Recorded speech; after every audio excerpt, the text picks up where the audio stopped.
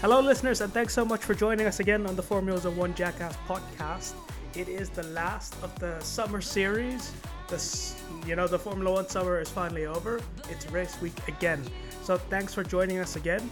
And for the first time ever, I have my mate, my co-host as always, Christopher, sitting right next to me. So usually we look at each other over Zoom because of lockdowns, because of restrictions and everything. But here we are, fully vaxxed, sitting next to each other, looking at each other actually, and I can see all the beautiful imperfections that is the man himself coming up. Thank you, Ryan. Thank you. Yeah, we're coming live to you from Dublin in our studio here. Yeah, it's weird. We're actually next to each other, being able to look at each other.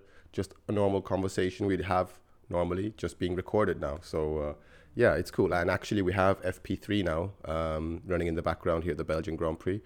Yeah, so we thought it would be interesting to try something new and see how this goes anyway. So yeah, so let us know what you think. If you like it, if you don't like it, if you really don't care, let us know. You know where to find us on our Instagram and on our Twitter and wherever you listen your podcast from. Exactly. Yeah. So we still have the last episode left for the summer break series. We are a little bit delayed, we have to admit, but real life got in the way. That's how it is sometimes. But there's the big topics from the last race we haven't covered yet. So should we just get straight into it? Yeah, let's give a bit of a recap of the race that happened now quite long ago. It's a month. So we're going back to Hungary. And the main parts, or rather in the previous podcast, we focused on little parts of the race. We focused first on Esteban Ocon's race victory along with the Alpine team. Sebastian Vettel, the second, focused on all the other teams, the Williams drivers and such. This episode, we're going to be speaking about exactly what happened at the front, the race start, and as I mentioned in the first podcast of the summer series, an incident that occurred that has never occurred in Formula One before, that we saw, and it was just bizarre. So where would you like to start? So much to talk about, actually. Yeah, I mean, this is the episode where we talk about the topics that I feel maybe all the big guys have already talked about, so we might not get into too much detail, but we have to talk about like the first laps that happened in the race. I mean, Bottas and Stroll basically ending the race for so many, and it basically put the race upside down and made it extremely unpredictable. So we were happy for the end result, obviously, but it was a messy start. And yeah, it seemed like it's very convenient for Mercedes, of course. They took out the championship rivals in the first corner. Didn't have to worry about them at all. I mean, of course, it's not on purpose or anything, but yeah, it seems to get harder and harder for Red Bull to try and, they were ahead initially, but now they're on the back foot and now they're having to play catch up with Mercedes. And it's a costly mistake that cost them here. So to explain exactly what went on during the race start, it was Bottas that didn't have the best getaways. Yeah. Wet conditions still. So going into turn one, he outbraked himself, braked way too late, smashed into the back of Lando Norris, McLaren. That launched Lando into Max Verstappen ahead. It didn't leave any room for Sergio Perez and the other Red Bull, who got damaged. And then behind that incident, there was also Lance Stroll, who just braked way too late, managing to hit the Ferrari of Charles Leclerc, spinning around Daniel Ricciardo as well. So there was absolute carnage, old school carnage at the start of Grand Prix.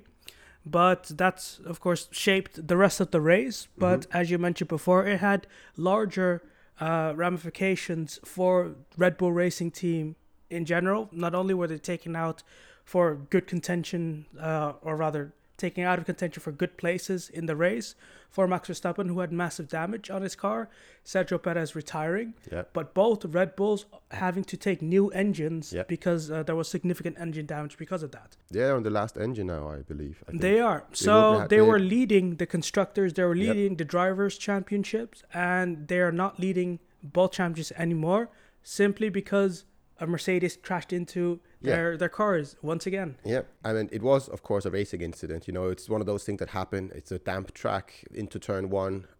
It's bound to happen. It's what we expect. So there's nothing there where you can really penalize the drivers. It was unfortunate.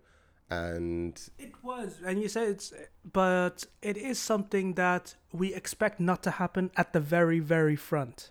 I'd say so. You know, so if it's at the back of the grid, rookie driver outbreaks himself. If this was Yuki Tsunoda, if this was Nikita Mazepin, Romain Grosjean, 2012. Yeah, we wouldn't think twice about it. You're like, it's a racing incident that happens. But Valtteri Bottas, with his level of experience, driving at a top team in front, this has huge consequences for that race. You know.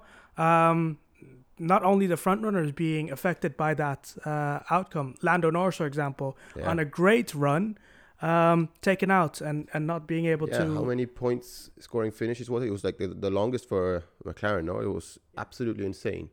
Impressive consistency, just ruined by factors that he couldn't be in control of, unfortunately. But that's also F1. And I think like Bottas' incident had bigger ramification, but looked to be a bit more of a mistake that easily could happen. Whereas Lance Stroll, I was a bit disappointed because we know what he can do in the rain in these changeable conditions. And he did have a really good start as far as I remember, and then just lunged it on the inside. He ran out of space. He couldn't slow the car down, so he sent it to the inside, which maybe in hindsight wasn't the best idea because then he took out the other cars, you know. So yeah, it was a messy start, but that's what sometimes in F1 we need, that because the front can be so predictable, but maybe not this year. Wet race, or rather wet starts to the race. And in the podcast previewing the Hungarian Grand Prix, we spoke about wet races at the Hungaroring. We were treated to that at the beginning of the race. Lap 1, huge incident, which obviously brought out the red flag. So we had a stoppage of the race. And then came something that we had never seen before in Formula 1 history. So to explain, after the red flag, the pit lane was open again. We mentioned George Russell before, jumping the queue, so going, having to give those places back. But going on the way to the grid, even before that, even during the red flag, people are commenting that the track is drying up. You know, it's not wet anymore. So what happened during the formation lap, because we're going to have a standing start again, a standing restart after the red flag, and before all the cars came onto the start-finish straight to line up for the grid, everyone apart from Lewis Hamilton dived into the pit lane to take on slick tires, so to do away with the intermediate tires they were on. Hamilton remaining on his intermediate tires, lined up on the grid. The start lights went on, and he was the only car on the grid for a race start. It was so bizarre. Because we're used to, maybe not even that long ago, that a race restart would be behind safety car, something like that, you know. But then for this year specifically, they seem to have changed it. Which I'm glad. I think it's an improvement to have a standing start after. In a way, yeah, I agree, because it adds so much more excitement. It resets the race. So yeah, it was just there was a bit of confusion about it early in the year, you know, with Raikkonen as well, not knowing the procedure, because we would just expect it would be behind safety car, and then they did I don't even remember anymore, but it's a bit chaotic. So we wouldn't expect this, and more people would have taken the restart then. Usually, you know, if it'd been behind the safety car, because you wouldn't lose that much time. But here we are seeing a Mercedes on its own on the grid with the lights and the safety car in the background taking the start, and it was so bizarre. Like, this situation might happen again, but do you think it should? Like, it didn't seem right in a way. No, it just seemed so. Well, at the time, silly. I was thinking, of course, the leader of the race has to make the decision. Mercedes themselves knew that it was actually dry out on track. So what are they going to do? Yes, they're, you know, technically have the net lead. They're going to start first. But if only Hamilton came into the pit lane and all the other teams reacted to that, saying staying out, of course, with the beauty of hindsight, we know that if Hamilton was the only one coming into the pit lane, changed to slicks, then he would have easily caught up to the field past them, but everyone went into the pit lane and then had an even more commanding lead. But what ended up happening was the lights went out. Hamilton, knowing that he would have to go into the pit lane at the end of that lap, there would be a delay between when the lights go out on the grid and when the lights at the pit lane go on green, so that the rest of the field is released. So he knew he had to build as much of a gap as possible before the rest would be catching up to him. And he still managed to go into the pit lane in the lead. So the rest of the field hadn't caught up yet, but it was very close to it. It was, yeah. No, it was just... Yeah, I suppose they expected more people would take the start on the grid, but it seems to have been, the front runners that, or was it Ocon who was the first to pit? It was one of the Alpines as far as I remember, and then everyone just followed suit. But yeah, it was weird. I don't know. I don't want to watch. I want to see that again. It puts F1 in a bad light if we see a start and there's only one car. It had flashbacks of the US Grand Prix in 2005 a little bit. Now, I mean, at least this race was good, but yeah. Maybe I don't know. I don't have an answer to it because it seems silly because of course you can't just stay out on dry tires if it's wet or vice versa. But maybe they should have allowed for pit stops to be done first and then do a restart. I don't know. Well, they were.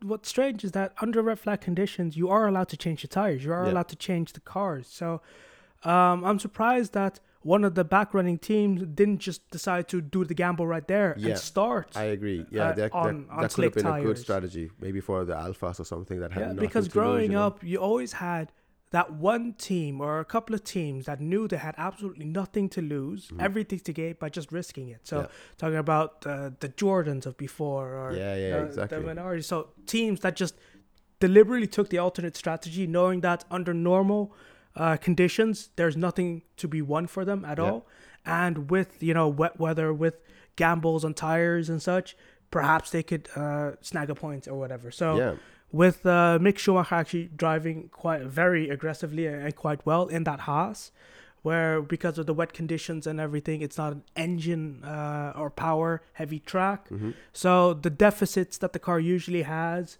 would be kind of neutralized, especially because of the rain. So fully expected a team like Haas to just take the gamble. Why not? Absolutely. Kimi on slicks. No, well, they should have. Like that was a wasted opportunity because this race was chaotic, and that's when the teams need to capitalize on it. That's what Williams did. That's what Alpine did, and that's what Aston Martin did. They were perfectly in the right place at the right time, right? And AlphaTauri, even though they didn't have a great race with both cars, they still managed to back solid points simply by double points finish for them both. So shame for them, but hopefully they'll take more risks and chances in the coming races because Alfa Romeo really have to.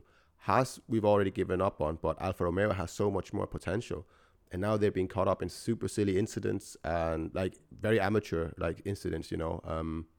It's strange because it's the team that every year before the season start we're like they're gonna have a stronger season this year. And it just seems to go more backwards for them almost, or there's no improvement at all, So I think it's we think that the car is going to have improvements, and they've always had over the last few years quite a solid package. Yeah. So they have good facilities as well, and the team structure seems to be great as well. Yeah, stable and everything, good people in place. Yeah. So we do expect every year at the beginning of the season, we expect them to make the jump up to be in contention for, that fourth place in the constructors, to mix it with the sort of the front end of the midfield pack. But for some reason, it's just not coming together. I mean, they've won races in the past. They've won racing recently, podium finishes recently, so all the ingredients are there to put it together. It's just about, of course, they have a rookie in the car this season. Pierre Gasly now, the team leader, very experienced already. So he does get the qualifying performances in. You're talking about AlphaTauri. I was talking about Alfa Romeo. Oh, were you? Yeah. Oh, okay. I heard AlphaTauri. Well, same thing could be said about both teams, to be honest. Yeah. Because AlphaTauri is also one of those teams that really, their car is better than what they perform. Well, not in terms of Gasly, but both those cars should be scoring points every race up in the 5-6 positions possibly, So, yeah. The house ghost, as you can hear. The studio is creepy. But this is what happens when you do live Alpha. coverage. So this is also something that I have to get used to. Usually whenever Christopher speaks, I hear him directly in my headset. Yeah. And now because we're speaking to each other, I didn't hear it crystal clear whether he was. I'm hearing you through my microphone. I'm sure there's going to be lots of audio editing here, but no, it's interesting. Fair. Anyways, but then moving on, I want to touch a bit about McLaren. Yeah. I think McLaren must be kicking themselves by the fact that a team that are, one of their competitors, they're not in a championship fight with Alpine, but one of their rivals managed to win a race and they're still waiting. Knowing that McLaren have a better car, of course, both cars being tagged by other cars in the opening laps, but McLaren knew that this is one of the races where they could have capitalized had their noses been clean. Right now, Ferrari has caught up with them in the Constructors' Championship. Impressively so. So that battle is continuing. I think, much like for Red Bull Racing, Hungary was quite a bad race for McLaren. It was, and it is Norris that's basically carrying that team, where Ferrari have the strength of two really solid drivers. Like Leclerc can be out there punching way above his weight, and Sainz can be there and just bagging the really secure points and also punching above his weight, I feel, whereas McLaren, they can only rely on Norris. So their team is, I think, worse than they were last year, even though they have a higher profile driver lineup possibly. And Norris is really stepping up to be the team lead in that team nowadays, that's not expected from this year, and he's doing a great job. And like you said, they haven't had a victory this year, but right now we're watching FP3 in Belgium. I'd say this is the track where McLaren could potentially win a race. And I think Norris, I was a bit disappointed by his times in the first 2 free practice sessions. I actually expected a bit more, because it would seem like a track that would suit them a lot. There's a lot of long straights here, and outside of the top 2 teams, let's say there's an incident between Hamilton and Verstappen again. It could be a minor incident. They just push each other too wide. They go a bit wide. And if he's there fighting for third place and is ahead of Bottas or Perez, then it's all for Lando to win. And I think he'd be able to hold the cars behind him as well. So let's see. I don't know. I had a bit of an idea that if there's going to be a race they could win, it'll be this one. It would be great to see. Yeah, it would be a deserved race winner. But a lot would need to happen for it to happen, basically. But as we saw last race, nothing is impossible. Exactly. That is always a factor in Formula One. Yeah. So finishing up the last race in Hungary before we reflect, or rather not reflect, but look forward to Belgium. Let's look at the front again. So Lewis Hamilton having, at the start we thought wrong strategy, just wrong calls on the back foot, but came very close. I think 5 corners from actually walking away with the victory. Yeah. At the end, it came very, very close. The great work by Fernando Alonso to hold him back for so long, Absolutely.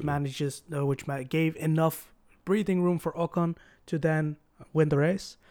Carlos Sainz now 4 podium finishes. He's only been on the podium twice. Actually physically on the podium, celebrating with champagne or sparkling wine, whichever it is. 4 podiums to his name, but only been on the podium twice because 2 times he inherited the last spot on the podium because a person in front of him was disqualified or got a penalty. I think there's a weird stat that says, is it every time Leclerc DNFs, that's when Sainz gets a podium? Well, it was also every time Sebastian Vettel ended up on the podium for Aston Martin, Lance Stroll crashed out. Interesting. Yeah, lots of interesting stats this year anyway. Yeah, so it's like, if it was Renault circa 2009, not 2008. 2008, yeah. Yeah. If the stat is your teammate crashes and you will end up on the podium, Flavio Briatore would be like, every race you go into this corner. Yeah, everything went according to plan. Yeah. But yeah, Belgium now, so the summer break is over. As mentioned, we are currently watching FP3. Wet. It looks to be wet. Yeah, it's been a wet weekend. Before we go into Formula 1, I actually want to give a shout out to Formula 3 driver Juan Manuel Correa. Returning to racing, returning to Spa after his heavy accident in Spa 2 years ago now. Yeah. which claimed the life of Antoine Hubert. Always remembering, never forgetting. Yeah. But he's back in Formula 3 racing, and it's just good to see. Yeah, his recovery has been amazing. Like, he had proper bad injuries in his legs, right? And it didn't look good, but he always had the fighting spirit. And I think, you know, we shouldn't expect this from people, but he was on social media, you know, talking a lot about what happened to him. And it just, it showed him as a really strong person. And the fact that he wanted to come back in a strong way and not give up on racing, you know, continue basically where he left off, I think is really commendable. And the fact that he's recovered and able to drive again this year is it's amazing to see. It's amazing to see. So super happy that he's back. Good on him.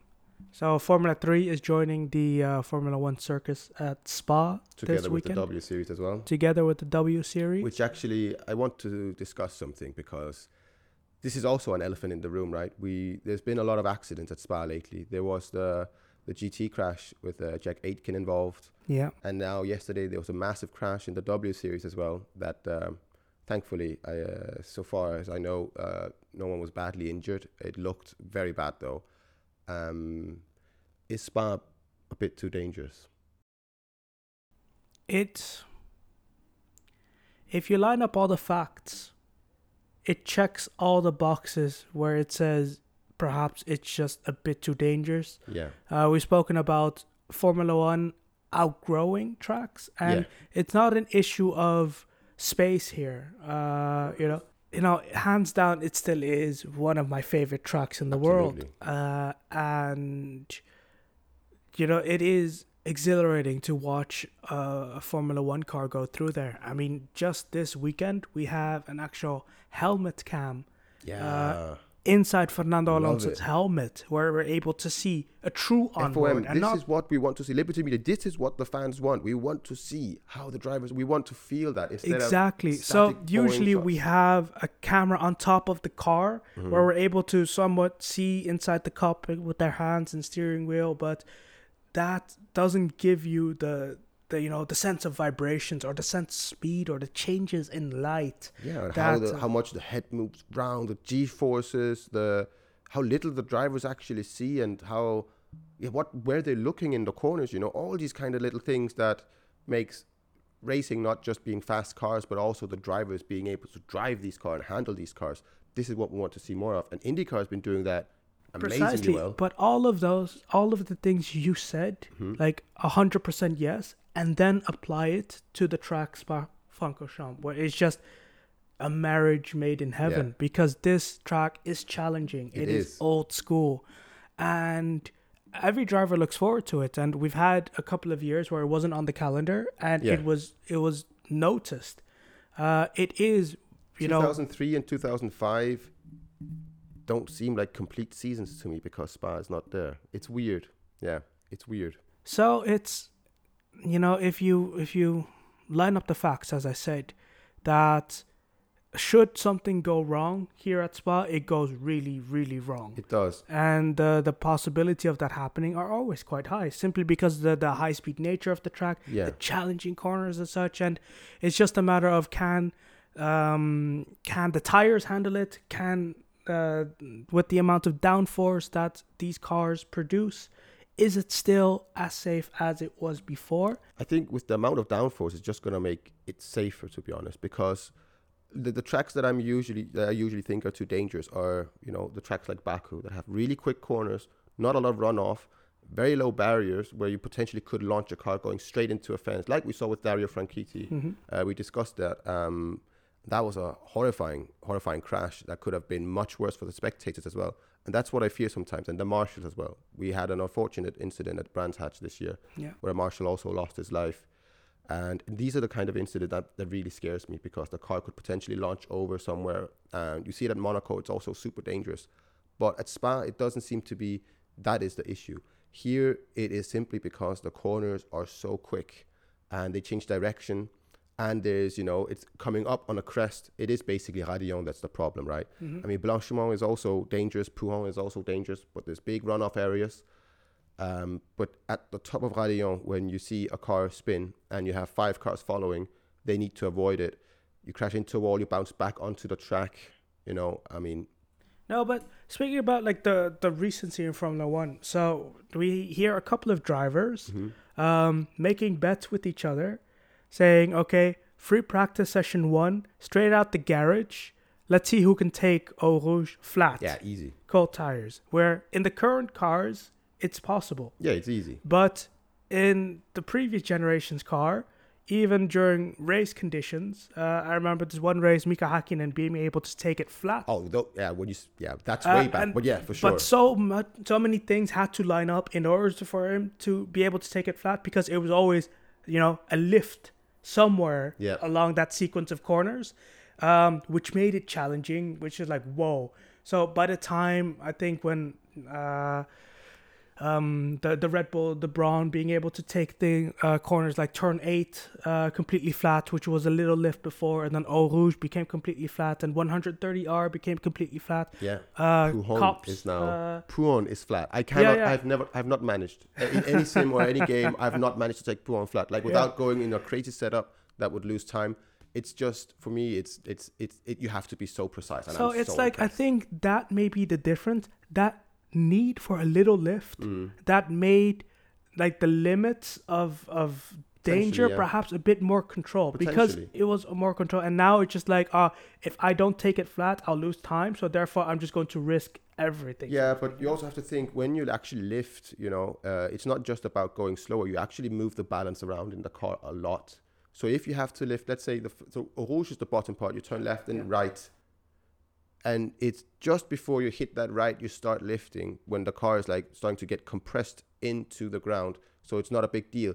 But then when you come up at the top of the crest, if you're then still not on the throttle and you then apply it fully, you come out on the exit curb to the right, and then you can start spinning. And if it's wet, it is dangerous. I think they have talked about making some changes to the track to try to improve safety.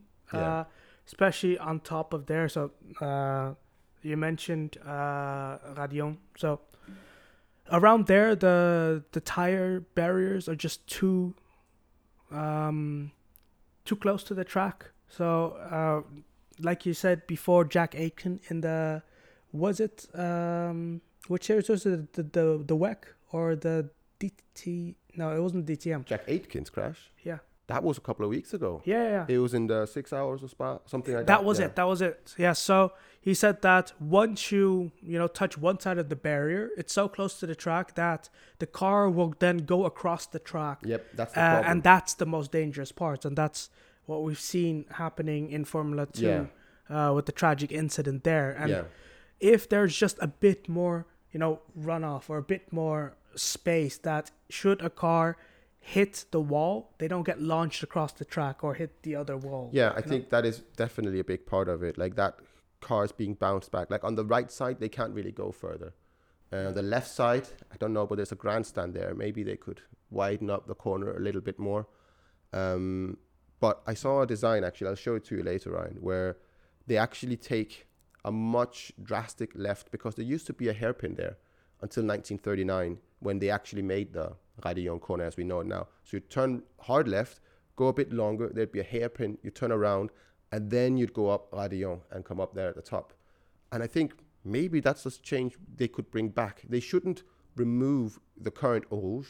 Like, it should still be there in case they want to use it, because it also is legendary. I don't think we should just get rid of it. It'll be sacrilege. Yeah, but I do also think that maybe they should actually start to look at other options. It really pains me to say this, because it is also my favorite part of the calendar. But I mean, I can give you an example. The cathedral of motorcycle racing is Assen. The TT of Assen. And years ago, they did redesign it because they did see that the old school beautiful circuit was just a tad too fast and just too dangerous. So they made changes to iconic corners, and that hurt my heart, but it's still not the same. It's still a challenge, Of course. It's still a challenge, but it's still not the same. So that part breaks my heart, but at the end of the day, I can live with it, because those changes needed to be made for MotoGP to continue racing at that circuit. We can't have everything. We can't have everything. And, safety is more important. I think F1 is getting better and better and better nowadays. And I'll be a fan for the longest time, I think. And to change Eau Rouge, it's a sacrifice I think I'm ready to have. And I think most of F1 fans should as well, because even if it's just one less injury we get out of it, it'll have been worth it. And just look at the halo, for instance. So many of us were against it. I thought it was a weird solution. It wasn't like an ideal solution. And then we've seen the W Series crash yesterday, where it potentially saved 3-4 people's lives. Like it's crazy, such a thing now, and we've gotten so used to it. And I suppose it was a good thing to happen, the halo. It kind of was a wake-up call for me that, okay, why am I trying to hold on to something to stay in the past? What is the point, We need to move forward. And if we can make it safer and still enjoy our sport and still get the thrill of F1, then I think that's what we should aim for. I agree. I think the calendar, of course, needs to be looked at. They want to increase the amount of races per season. It's already ridiculously high. I'd much rather, focus on pillar races. We're talking about the Monza. We're talking about the Spa. We've spoken about this before. I'd much rather see cars, or rather to ensure the future of Formula One on these tracks by making these necessary track modifications. I'd much rather see that than see more new races, new wide street tracks that attract a lot of money and glam. But, Eurovision F1 Grand Prix, that's what we talked about, right? We should vote in tracks each year, some of the staple. Precisely, because why not? The Formula E, the fan boost, which directly influences the race, comes from the fans. So if the fans can have a say as to how the calendar is shaped, I think that'll be great. I agree, man. And maybe we'll try a track once and not come back to it. Like Mugello, I think is probably one of those cases. We'll probably never return to Mugello. We were there last year. It was amazing. I wouldn't mind going back to it in the future. It doesn't have to be every year, but maybe, Imola and Mugello could be interchangeable. Perhaps this year we'll have Losail, in Qatar. I'm not a biggest fan of the track, but I'm still curious to see how it will go. And if we don't like it, we don't have to come back. It adds an extra race to this calendar in case of other races dropping out. I'm curious. Yeah, we have so many cool tracks in the world. Like you said, trying one track, see what it's like. We don't with no guarantees that we come back unless it is like the best thing ever. I think Portimao, we've spoken about before. Yeah, we've tried that, loved it, and we came back, which is fantastic. Yeah. So Losail, let's give it a try. Traditionally it has been a MotoGP circuit. There's not been any testing at Losail. Large-scale testing before. It's a bit like Bahrain with the outer loop, the one they did in 2010. It reminds me a bit of that. So stop-start, probably because of MotoGP, with some flowing corners. Naturally. So the calendar is still up in the air. Future races still up in the air. We mentioned Miami Grand Prix before. So Japanese Grand Prix we've already mentioned being cancelled. But... so we don't know how many races to go. What we do know is that the summer break is over and we're about to head into a triple header. Yeah. We're going to have Spa-Francorchamps. We're going to return to Zandvoort for the first time since 1985.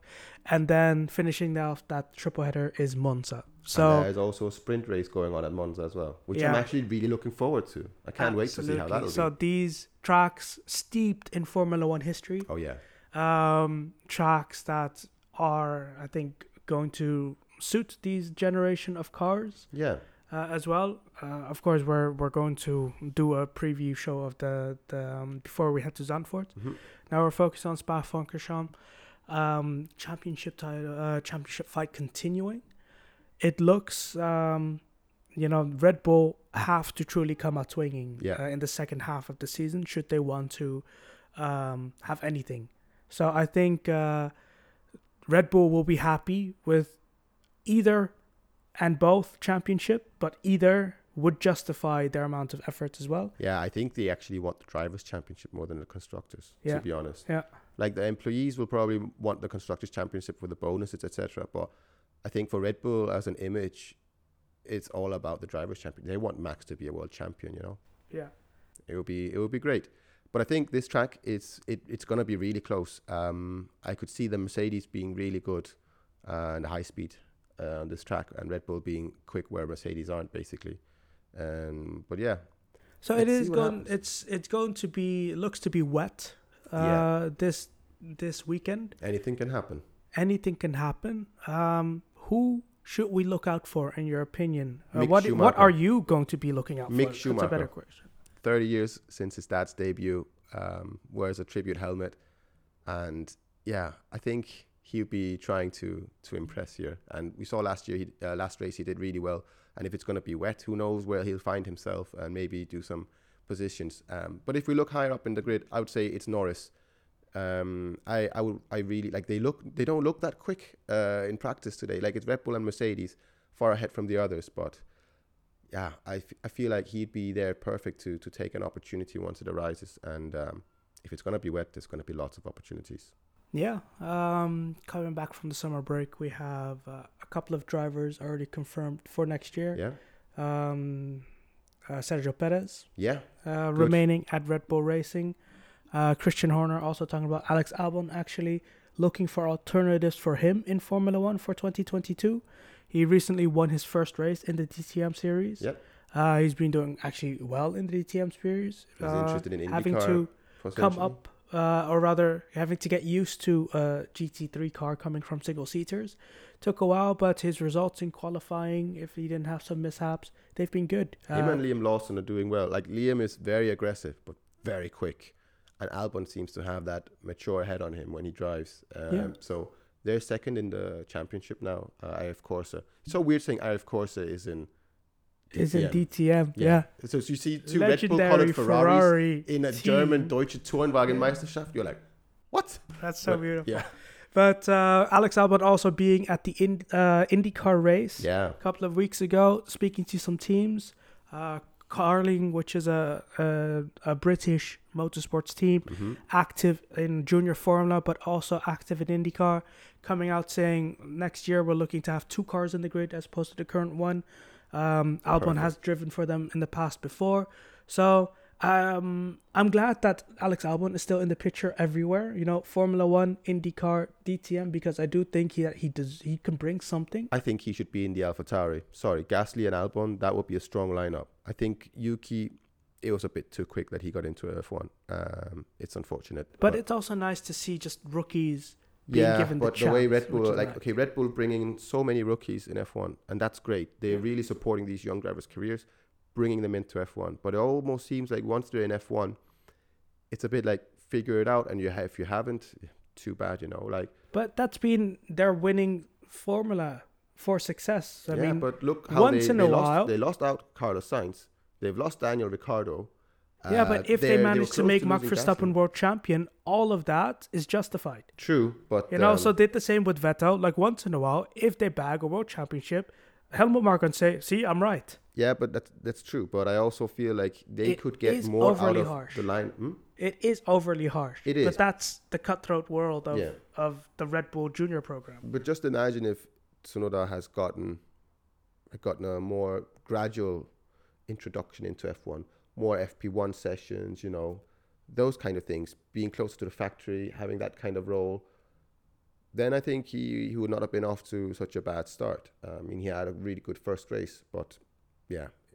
I think Alex Albon would be an interesting driver now for Williams to take for next year, actually. He has the race experience. Yeah. He's a podium finisher. He's been developing the 2022 car at Red Bull. So, why not? Or just see him in any car. Like, I'm really rooting for Alex Albon to have a good seat for 2022. Yeah.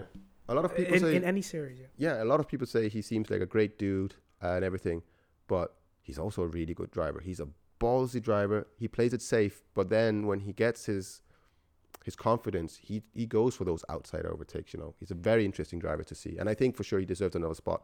Him in a Williams, that could be really interesting. Like him and Russell in a Williams, that would be really interesting. But that's probably not going to happen. Yeah. So, that's one to look out for 2022. Yep. One to look out for this race. I'll jump on the Norris bandwagon as always. Final thoughts from you? What can I say? It's an amazing season. I always say that, but but guys, like, we have to sometimes sit back and just remember we're watching a really good season this year, because some seasons have not been like this. Some years have been boring. We all talk about the Hamilton dominance, etc. And even if Lewis wins this year, it would have been such an exciting season. And we're watching the Belgian Grand Prix, having no clue who's going to win the race, who might potentially be in the podium. It's going to be wet. We don't even know how many races it's going to be at the end of the year, so how many points up for grabs. So we just got to take it race by race. And so far, every race, I feel, has been so interesting. So let's all enjoy, the Belgian Grand Prix. This is one of those tracks where you can really see what an F1 car can do. So, yeah, I can't wait. Sadly, I haven't heard anything from Paddy Power. So, I'm not going to edit this out anymore. I can't be honest. So, when this race... Whoa, and I just saw a spin.